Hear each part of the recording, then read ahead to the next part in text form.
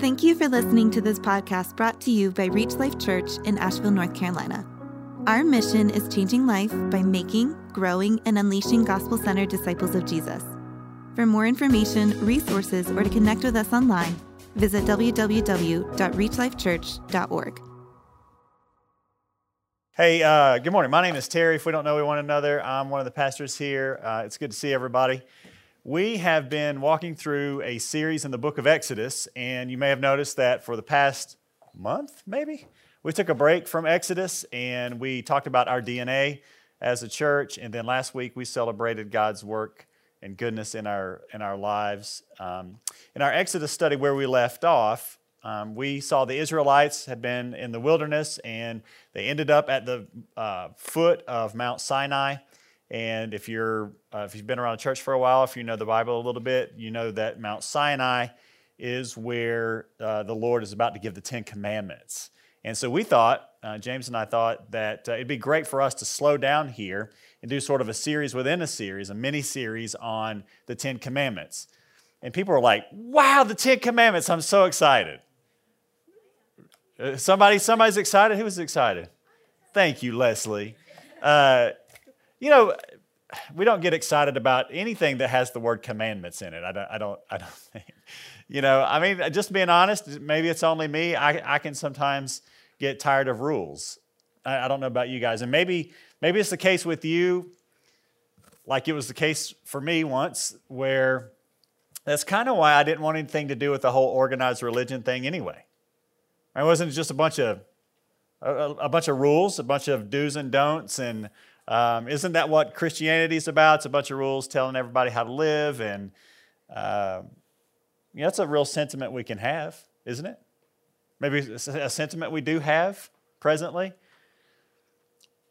At the same time, though, I think there's another reality that we realize and we face, and we face it often when we allow our lives to be quiet enough to think some things through, and we stop distracting ourselves long enough to ponder some things. It's during times like that we realize we do want to live as free beings. We still want to be able to do what we want to do, but we also realize, if we're honest, that we're just making things up as we go sometimes. When we don't really have a real map or real trustworthy guide to live life really well. So we make up creeds for ourselves, don't we? Our own lists of do's and don'ts. And truth be told, we don't even live up to those 100% consistently, do we? We make up this is what I live by. This is my motto. This is the thing for my life. You know, I always treat others fairly and treat others well and be honest and work hard, and we don't always live up to those things that we make up for ourselves.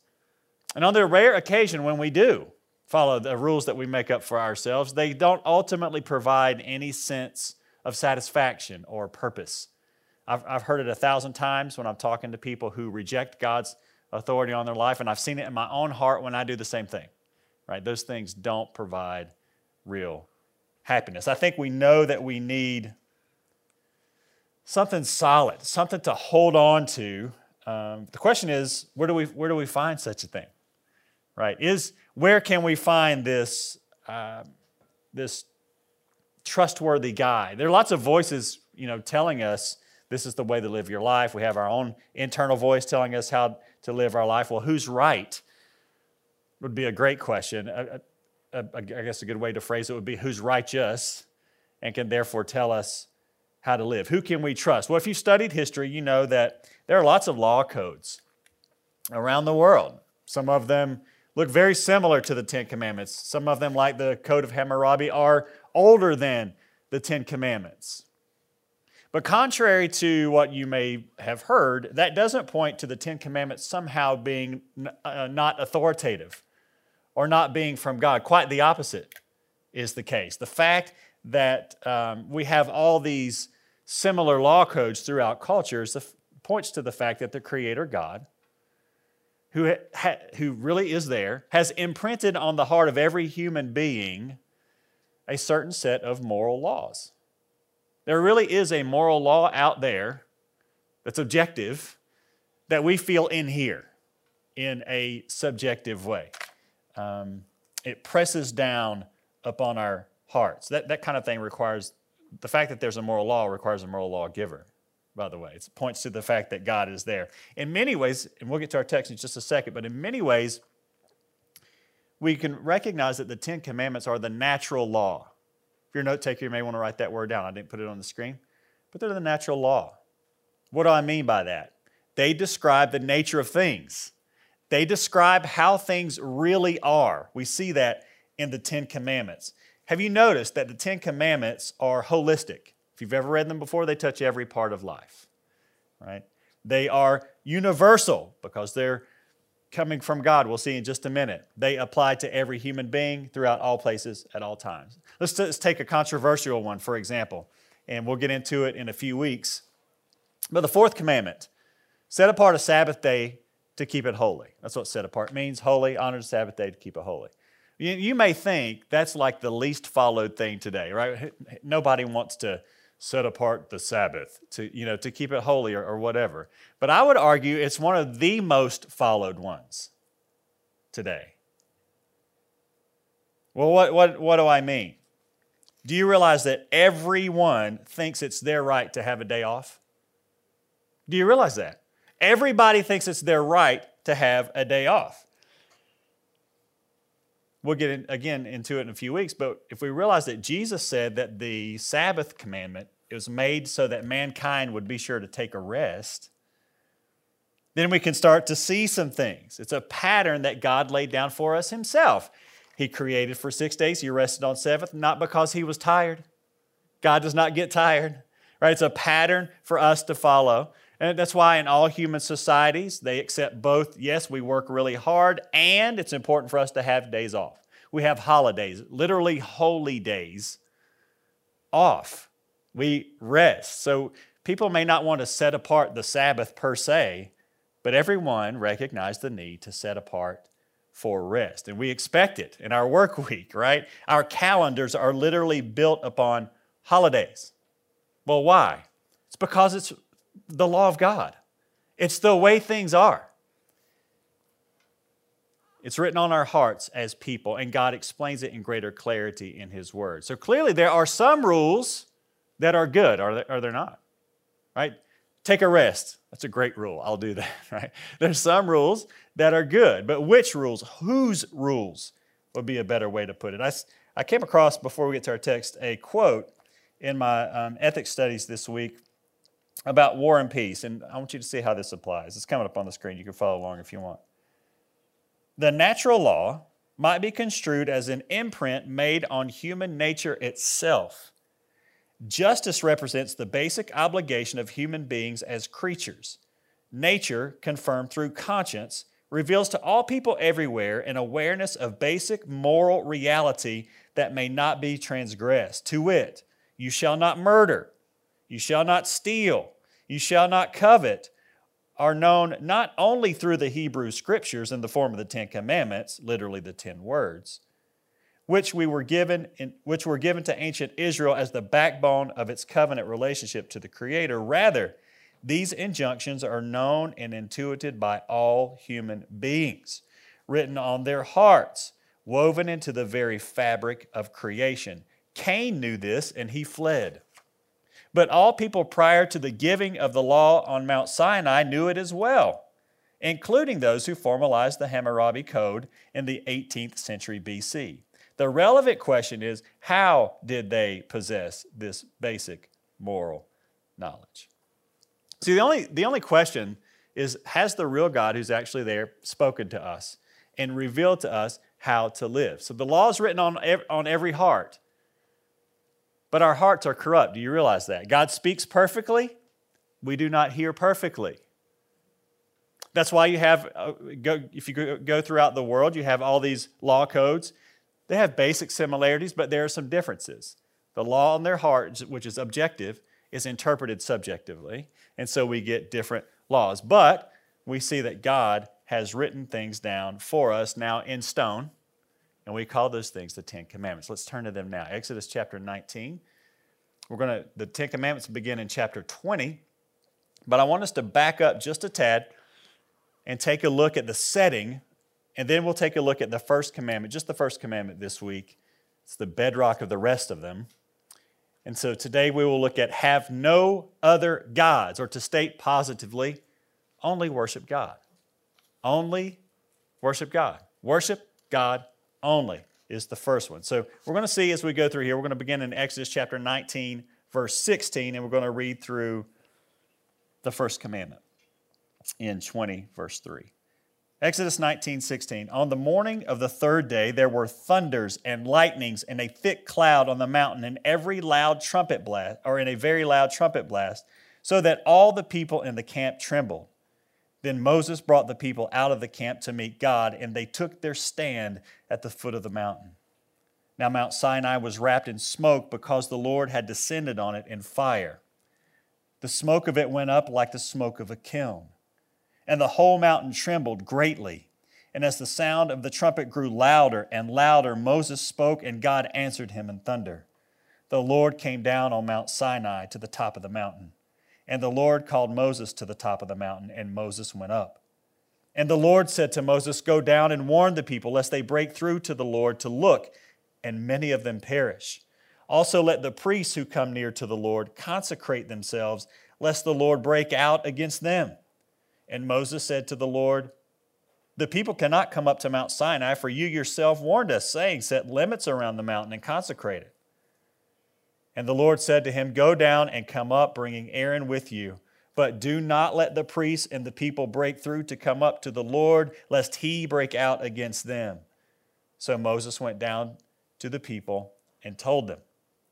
And God spoke all these words, saying, I am the Lord your God, who brought you out of the land of Egypt, out of the house of slavery. You shall have no other gods before me. We'll stop there today. So you may have found that passage familiar. It's like a previously on in your favorite show. We'll give you context. This is the setting. Here's where things are going on. It's very important to realize that particular setting, the thunder and the lightning and the smoke and the warnings, and that God in this setting, before giving the commandments, identified himself. God reminded them of who he is. Now remember, he had just, in context, he had just demonstrated his superiority over all the false gods in Egypt. And he had done so in amazing ways. And he had identified himself way back in Exodus 3 as Yahweh. He had given Moses his personal name. He'd identified himself as the only self-existing eternal one. And again, like I said in Egypt, he backed that up by showing all sorts of things, all sorts of miracles, showing his control over the creation. And so in this setting, he reminds them of who he is. The song choices today were perfect. He reminds them of who he is. He says, I am the Lord. Again, that's his personal name. That's how he has identified himself, Yahweh in the original language. I am the Lord your God who brought you out of the land of Egypt, out of the house of slavery. So God is saying it's him who's giving the law. And therefore it is the law and should be heeded and obeyed. He, the real God, is speaking, not one of the false gods from Egypt or anyone else. This is the real God, and he's reminding his people, I'm the one talking to you. I'm the one that delivered you. I am Yahweh. I'm the only self-existing eternal one. Don't have any other gods before me. He's defining the terms here. God is showing us reality, and that we may live according to reality, and truly live because of that. So I read one pastor who said it's not too much of a stretch to say that the Ten Commandments serve as sort of a definition of reality. This is God telling it like it is, right? God is telling us that if we must live in obedience, if we're going to adjust our lives according to reality. So the first commandment reminds us that God defines reality, not we creatures. He defines reality because He made it. Therefore, He, not us, defines not only reality, but morality, right? Because God created reality, He defines morality.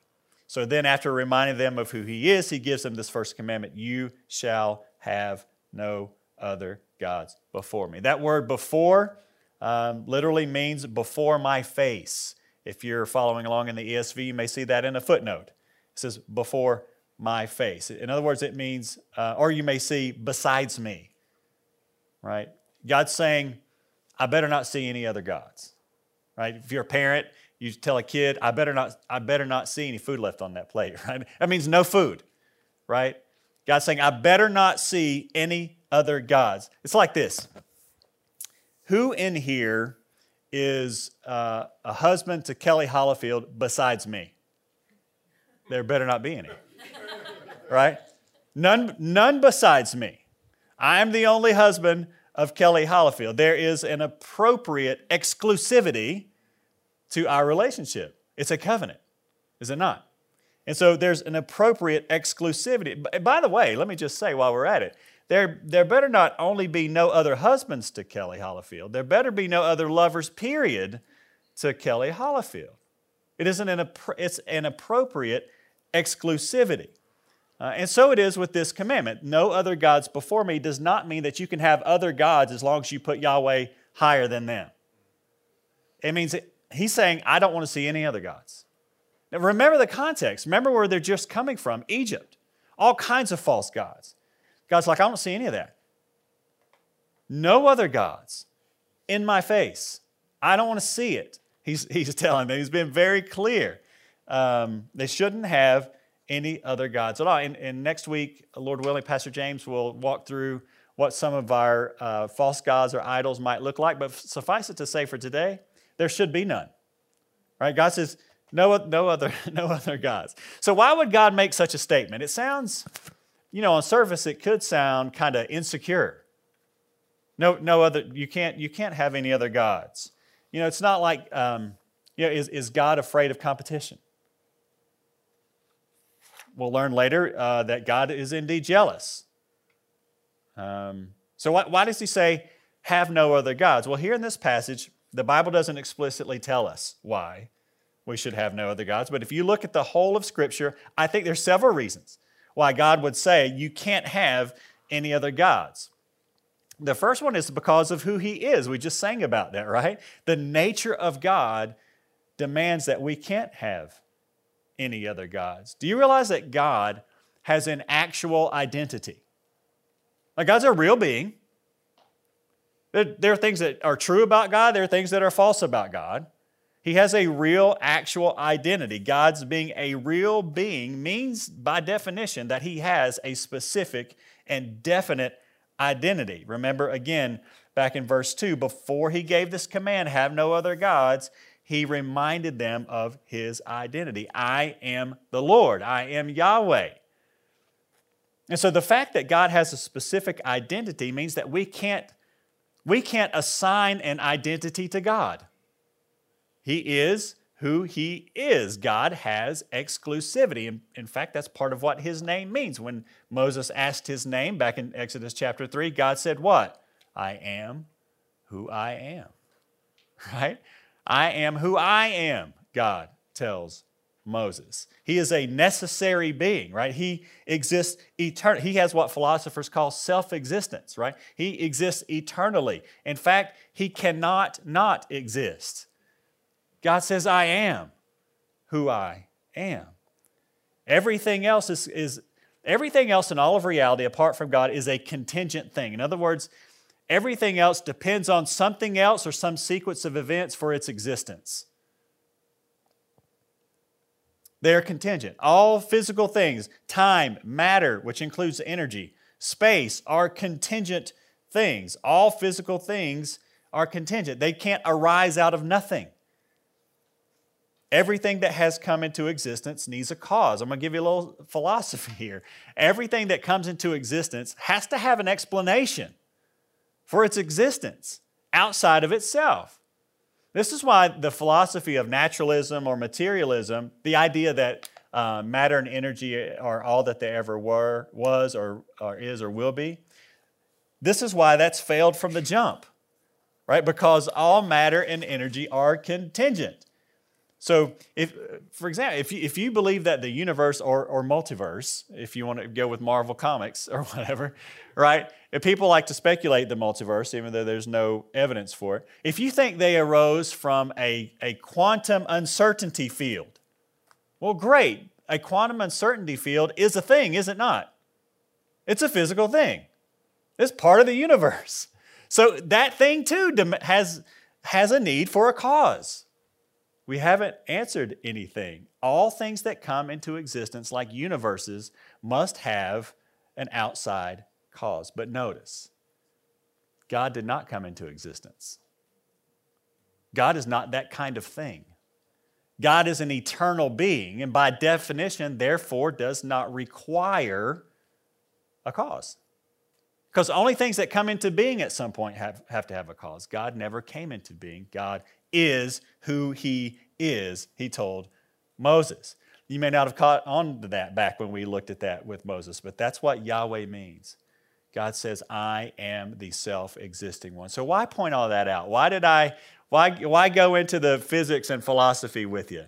By the way, we've just scratched the surface of those things. Maybe you could talk about it more in MC this week. But the reason I had us kind of dip our toes in that water is, number one, because all truth is God's truth. But number two, it shows us, and more importantly, it shows us something about God. Namely, that God, write this down, has ultimate and intrinsic worth because of who He is. God has ultimate and intrinsic worth. He's not dependent upon anything else, and neither, therefore, is His worth. This is why He reminds the Israelites and us, before giving them the commandments, this is why He reminds us of who He is. He is the grounding of all reality. Everything depends on Him. We depend on Him because He has ultimate worth, ultimate value. So that's the first reason why loyalty to Him is the first commandment. It's because He's worthy of it. No other gods. Because only God, the real God, Yahweh, is worthy of worship. Now, you might recognize that we humans have worship too, have worth too, do we not? I mean, we're valuable. In fact, the Ten Commandments show us that very strongly. You'll see that as we get it. The humans mean a lot to the Lord. And you'll see that as we get into them. It's not that we value ourselves too much. We value ourselves and others too little. That may sound strange. We're all pretty arrogant and prideful, truth be told. But what I mean by that is if we shun God's view of us and we put ourselves above God or make for ourselves a false notion of God that looks a lot like us, right, to worship, then we're actually, we think by doing that we're valuing ourselves more. The opposite's true. Because to do that, we have to deny God and therefore deny that we have been made in the image of God to be His representatives on the earth. That's the highest possible thing we could ever think of ourselves and be truthful. But if we take down God and put ourselves in His place, we actually have reduced our value in reality because we've removed the image of God from us. So professing ourselves to be wise and set ourselves up as our own gods, we become fools, the Bible says. So the problem is really that we don't value God enough. So we can't even value ourselves and one another properly. That's why we must start with God. Well, more on that a little bit later, but we got to understand that we are contingent. Our worth is derived from God. God confers value upon us. It's granted by God. And that's why the Ten Commandments, the next thing that you should write down, God's moral law is all about worth. You'll see that as we go through. The first one about God's worth, no other gods, only worship God. This moral law is about the value of things.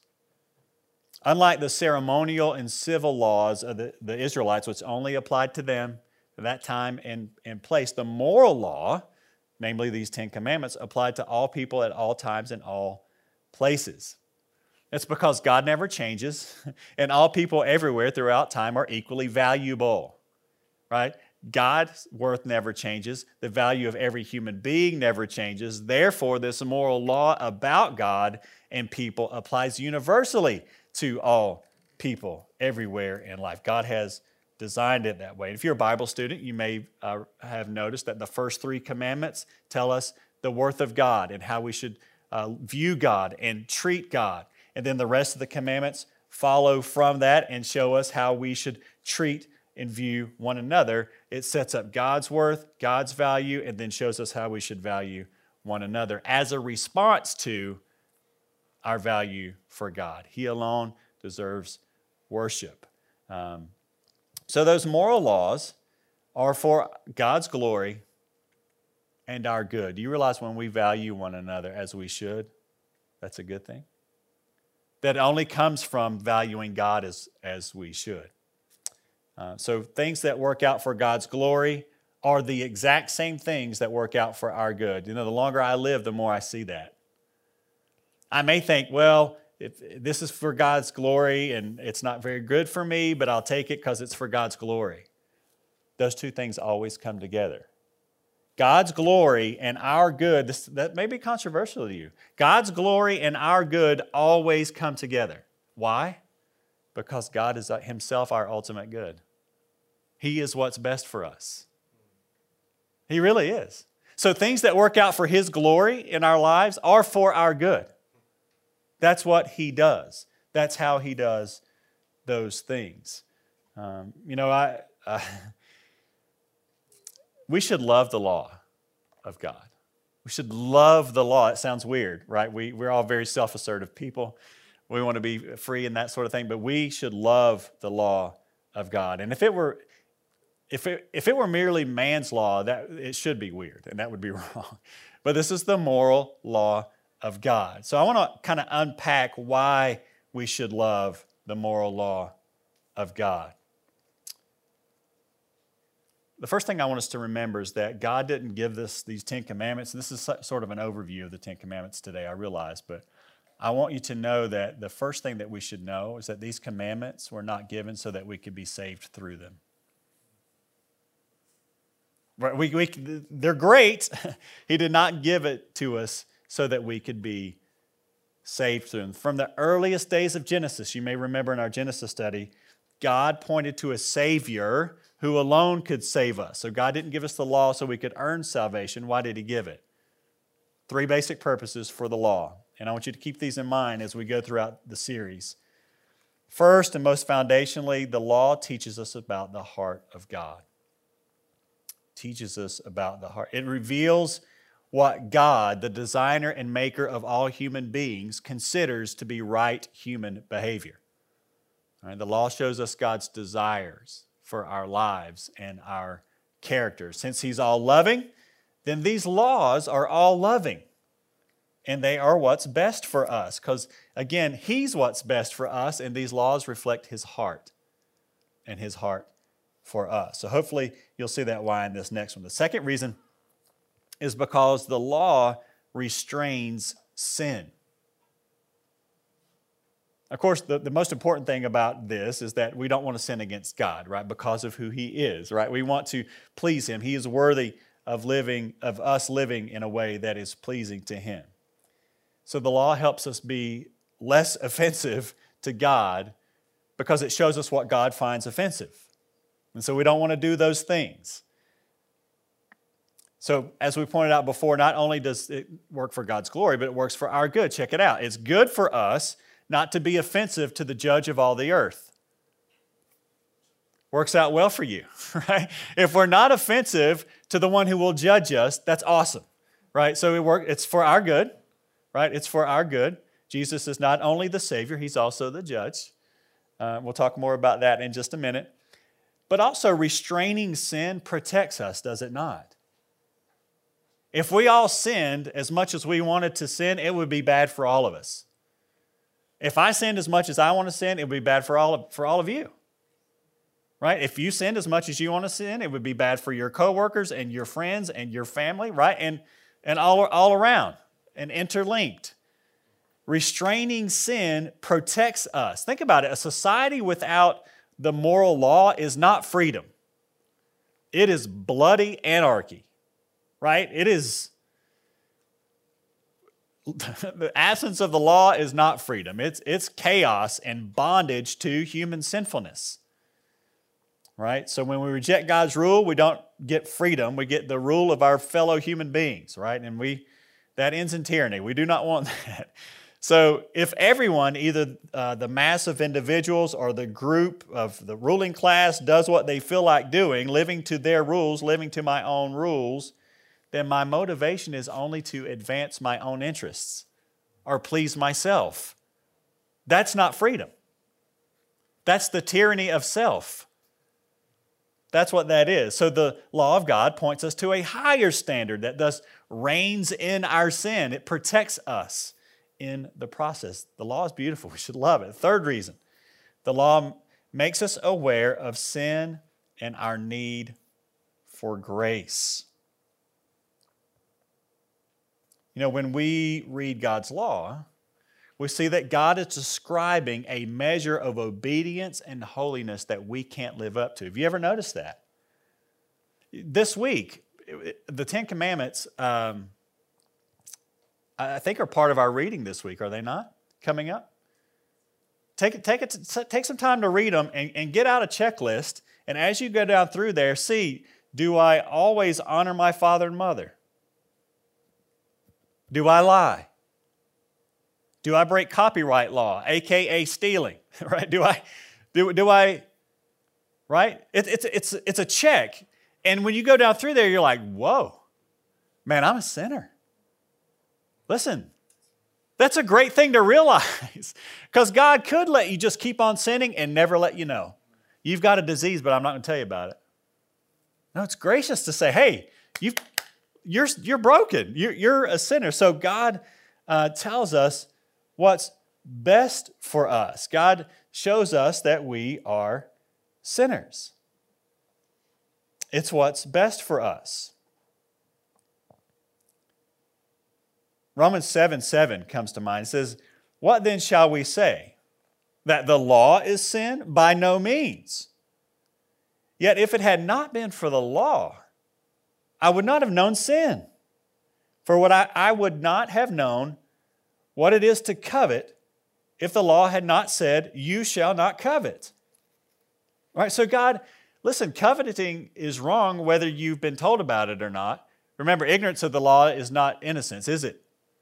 Speeding ticket people, not stopping at traffic light people, right? Ignorance of the law is not innocence of the law. So God says, this is the law. This is how things are. He's just revealing it to us so that we know. So we're seeing the standard of the perfect and holy God being laid out here in front of us. And truth be told, none of us obey any of the Ten Commandments sinlessly. Remember that Jesus says if you look at another person with lust, it's committing adultery. If you hate someone, you've committed murder in your heart. So the only one that keeps God's law perfectly is the same person who just said those words. Listen, the heart of the matter is the matter of the heart. What are your thoughts, deeds, and motives? That person is Jesus. He's the only one who has kept God's law perfectly. And so the law shows us that we are sinners. It shows us that we need grace. And it shows us our needed response of faith. We need not receive Jesus as Savior if we're perfect. Listen, you can get into heaven if you're perfect. Entrance into heaven and relationship with God here only requires one thing: perfection. That's all it requires. The bad news is that none of us meet the requirement. None of us meet the requirement. And so Galatians 3:24 says, so then the law was our guardian until Christ came, in order that we might be justified not by the law, by faith. We are justified by faith. It's true that we cannot get to heaven by keeping the law, because we can't.